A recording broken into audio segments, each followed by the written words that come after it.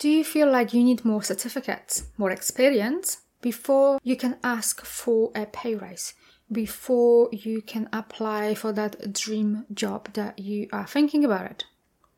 Do you feel like any minute they will find out that you are a fraud, that you're not actually as good as they think that you are? And it's just a pure luck that you've got the job that you do at the moment. And if only you could get that next certificate, that next degree, then you could have that possession that you're thinking about. If that sounds like you, then keep listening because I've got some really good information for you.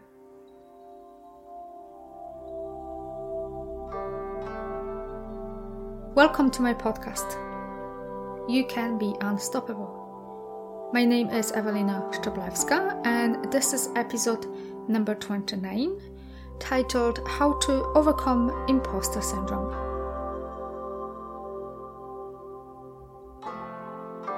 So, do you experience any of the following that I mentioned in my opening remark? Do you feel like a fraud? That you don't belong? That if only you could get more certificates, more degrees, then you will be qualified enough? Do you think there are people that are far better suited for this position than you are, regardless the fact that you've achieved so much already? Do you undervalue yourself? Are you afraid to ask for promotion, for pay rise? Do you not see the value that you deliver? But what does that really mean? All of the above fit into the description of imposter syndrome, first used by psychologists Susanna Imes and Pauline Ross Clance in the 1970s. And initially it was used to describe high-achieving women. But it now is expanded to a wider range of people. It is a deep internal feeling, belief that you are not as competent as others see you, perceive you as. This can affect so many areas of your life. Social interaction, your work, your skill level, your degree, your expertise. Imposter syndrome, that feeling that you need more, that you're not good enough as you are right now. But how do you know that you suffer from imposter syndrome? Ask yourself, do you doubt your skills? Do you doubt yourself that you can deliver? Do you over-deliver? Do you put more hours than you should? Perhaps you struggle to realistically assess your competence and skills. Do you lower the importance of your achievements and performance? Are you an overachiever? Do you sabotage your successes? Does the self-doubt stops you from showing up 100%? If any of the above applies to you, then there is a huge potential that you may struggle from imposter syndrome. And my question to you, how does that serve you? To hold on to that self-doubt, to that feeling of not being enough.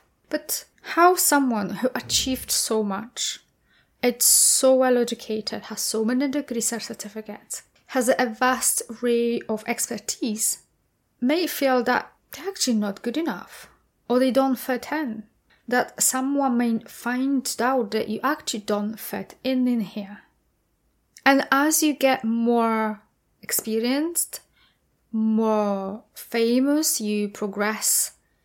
Let's say with the musicians, as they get more famous, that imposter syndrome kicks in because they feel like they have to outperform themselves the next time around. Same goes for you ladies as you progress and get promotion, as you get higher in the ranks. That feeling, am I good enough to be here? Do I need more experience? Do I need more certificates to be worthy of this position? Where your colleagues probably got half of your experience and your expertise and he's happy to take twice your pay. But how do we get them? Sometimes it's because of our experience in early working years and with the industry that we're in, but quite often there is an underlying reason why we may be prone to certain beliefs like self-doubt, lack of self-worth, or procrastination. Imposter syndrome stems from our childhood experiences. Very often the reason stems from childhood experiences, but it also originates from traumatic experiences that may have happened early in your professional career. Starting from childhood, perhaps as a child, you had this feeling inside that your parents never really saw you for who you are unless you achieve excellent marks in school or they compared you to your sibling. And then you develop that sense that you are only worthy and lovable as a person when you achieve a lot time and time again. And then later in your life, you've got this belief that you need to achieve, but you're never good enough. You always need that next best thing. Or later in your early professional career, or the reason why you may struggle with imposter syndrome, you see, you enter the world of work full of dreams and expectations that you will be treated equally. However, the reality was something completely different. Something happened that completely threw you off. Let's say your colleagues got the promotion over you when he was far less qualified or experienced, and that made a huge emotional impression on you. Either or, all of this made a huge emotional impact on whether you fully realize it or not, and it altered how you see yourself. It altered your self-image. And how you see yourself deep in your core will affect how other people see you. So if you feel like you are not experienced enough, that you need that next certificate, this is what you project out to the world, and this is how others will see you. Sometimes the hardest thing we can do is to take an honest look at ourselves. Do we self-sabotage some of our actions? What is my self-talk? Do I really enjoy it as much as I am telling myself? Shall I pivot a bit and take a different turn in my career to a different direction? Be brave and ask yourself all those hard questions. Get quiet with yourself to access your intuition, your true self, so that you can make the best decision that comes from within and not clouded by your ego. Do some journaling, get more quiet, go for a walk, ponder over those questions. Get mindful how you show up. And if your mind is trying to tell you that you don't have time for all this, you are far too busy with your career, your house, and everything else that is going on in your life, then ask yourself, why is that? What are you trying to avoid looking at? Where else in your life are you hiding? Where else are you hiding, not allowing yourself to ask hard questions? We do take care of the things, we do take care of people that we love, that we respect. So why would you deny that to yourself? You really do not need more certificates and qualification and work all the hours under the sun to create the level of expansion in your life, to create that career that you really want. My suggestion to you is be honest with yourself and look yourself in the eye, in the mirror, and tell yourself that you love yourself.